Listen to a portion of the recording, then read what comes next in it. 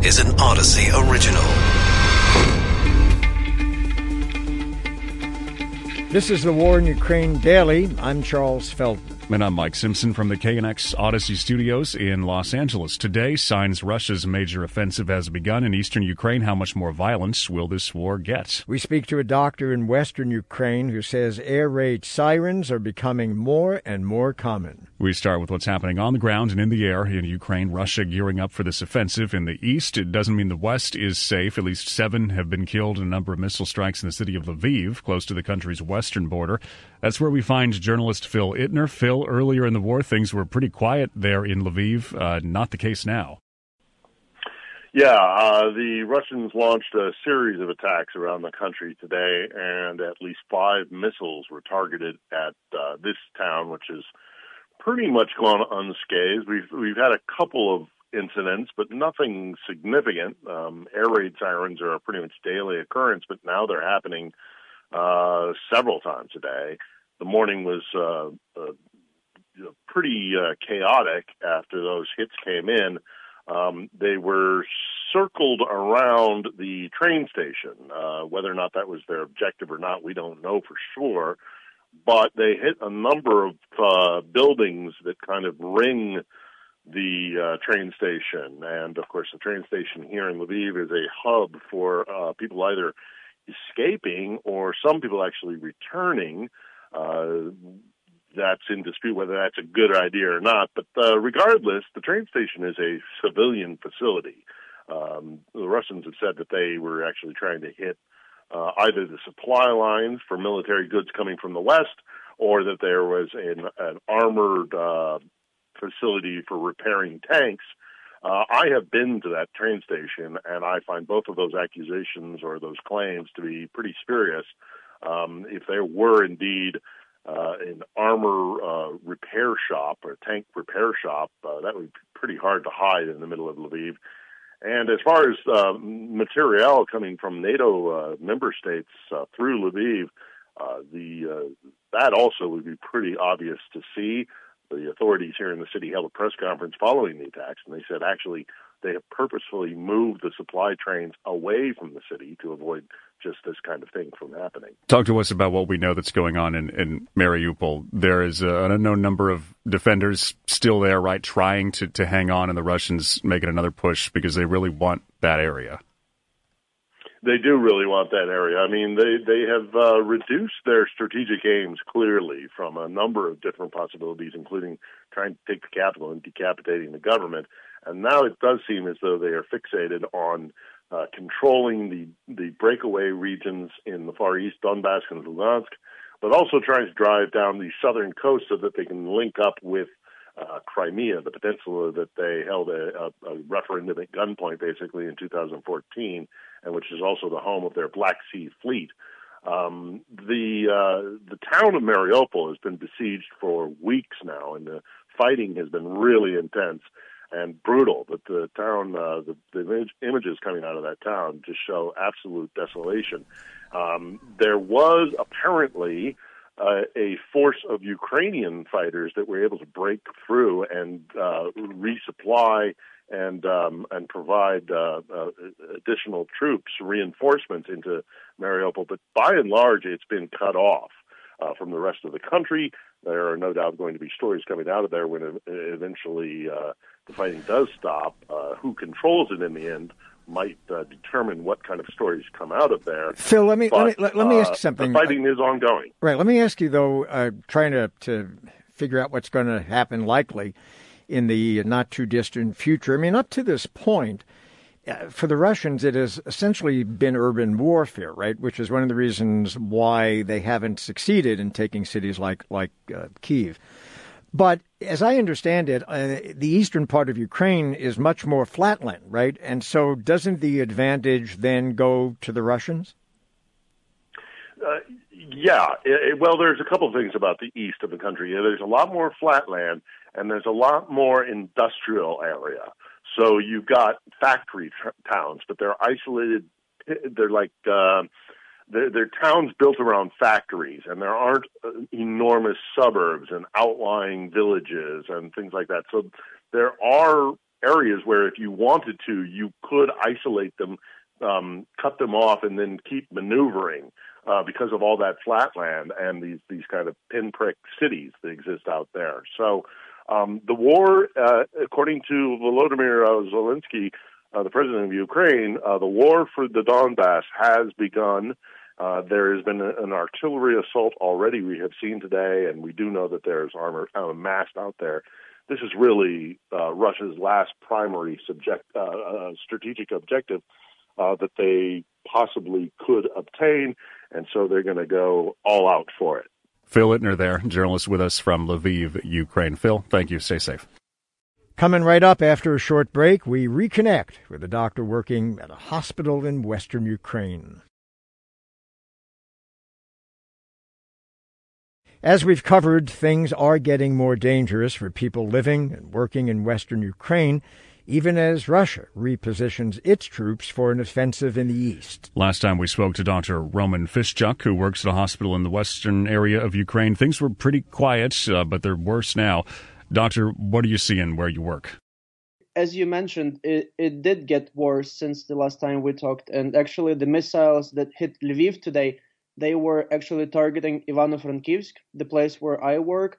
But people from the who are at the checkpoints this morning, they saw that these cruise missiles changed their direction while they were on the way, and then they targeted Lviv and hit a few targets there, and unfortunately people died.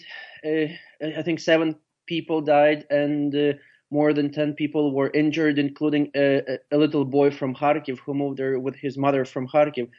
So now we get air raid sirens more and more, and it spreads very quickly. So whenever we hear it, it covers the whole western Ukraine, and unfortunately we can be targeted from Belarus, from the Crimea, from the Black Sea, and this is so there is no safe place in Ukraine right now, and there hasn't been any safe place since the beginning of this war, because we can be reached from pretty much any point, and every part of Ukraine can be targeted. How many times a day are those sirens going, and what is that like to live under all this time? It depends, but in the recent weeks we started having more and more, and sometimes we can hear like up to 5 a day, 7 a day. Even this morning we had 2. I think the first one started at I think 5:30 a.m. Then it finished, and then in 15 minutes the other one started. And during that one, Lviv was hit, and in the evening we had another one. So yeah. Speak to us about medical care where you are in the hospital. How do you prepare for, maybe you can't prepare, frankly, for this sort of thing? And as a physician yourself, what's your main concern? Well, our hospital has been providing care to wounded people for a few weeks now. We cannot disclose how many people were treated, and this is closed information. But people who were injured in central Ukraine, in eastern Ukraine, they are being transferred to other hospitals where it is a bit more safer. So our hospital has been providing care to wounded people for a few weeks now, and the anticipation is that even more help will be needed from the hospitals like ours.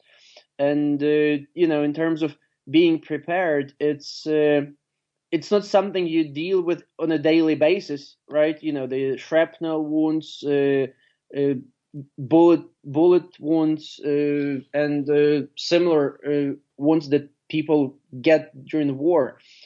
So we just in many cases you just need to adjust and to get all your knowledge from the past, and get experience from other people who were active in conflicts in other parts of the world, and just try to do your best. What about supplies? I mean, do you have what you need in terms of supplies and medicines? We've heard so many stories about a lack of that getting through at least some places. You guys are a big hospital, at least, so I would hope you're on the list for when shipments can reach places they need to go. Well, I think when you have an active war in the country, you're always short on all of the supplies. We we're constantly looking for supplies of medications, of bandages, of even ambulances to transport patients. So it's always, we always look for the supplies because it's something that is used every second, and you need to get resupply of it. And it's not only about things that we use at the hospital, the same things, and that's what our president has been asking for is resupply of the ammunition, of the military equipment, because this is something if the world wants us to win and we want to win, that we need to have much more equipment and gear and weapon to work with. Because that, and it's obvious that Russia outnumbers Ukraine in terms of number of soldiers, in terms of number of fighter jets, tanks, and other military equipment. So Ukraine needs that equipment to be able to fight and to defend its territories and its citizens. I'm curious, Doctor, because you, like the rest of the world, are still dealing with an ongoing pandemic of the coronavirus. Now, on top of that, of course, you've got a brutal war that the Russians are waging against your country. How are you able to deal with both of those in terms of medical issues? It all comes to priorities, right? COVID may kill you, but the war can definitely kill you. So patients with COVID, with severe cases, are admitted to the hospital and are provided care at the hospital. But patients who have moderate, mild COVID, we try to do all we can so they can get proper treatment at home or by their family physicians, so they are not admitted to the hospital. But of course, if the patient needs oxygen or infusions, then they are admitted to the hospital. But again, we do have a reserve of hospital beds for people who get wounded. How are you doing? I mean, how are you holding up personally through all these weeks? To be honest, it's inside, and my wife and I, we've been discussing this just a few days ago. I feel really broken inside. It's really difficult. We try to stay positive and to look for positive things to move on. But again, seeing what's happening to the people in Ukraine, and it's just it's difficult. Yeah. When you say broken, physically, mentally, and spirit, what's your sort of mental state right now, as well as physical, I suppose? Physically, we just move on. We get some sleep, we do the work we do, and try to do as effective as possible in many ways. Not only in the main work we do, but helping money-wise, helping as volunteers, transportation, consulting via different means, people, refugees who went to other countries or internally displaced people. But it just mentally and emotionally, it's really hard. And I would say that, we're not broken. We are determined to win the war, but emotionally, it's really, to witness what is happening to Ukrainian, to children in Ukraine, to women, to the elderly, to all these, to all the victims of this war. And, it's 2022 outside, and it's just, it's difficult to comprehend that this is actually happening in a country that is located in the center of Europe, geographically at least. It's just, in most cases when I talk to people, we don't have the words to describe this, what's happening here right now. Doctor, thank you so much for coming back and speaking with us again.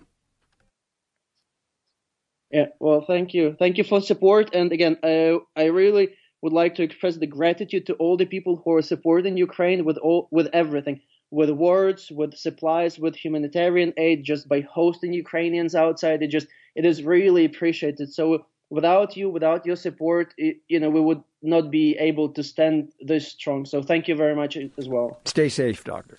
Dr. Roman Fischuk there works at a hospital in western Ukraine. Ukraine is now one step closer to joining the European Union, something that's been a source of tension with Russia for years.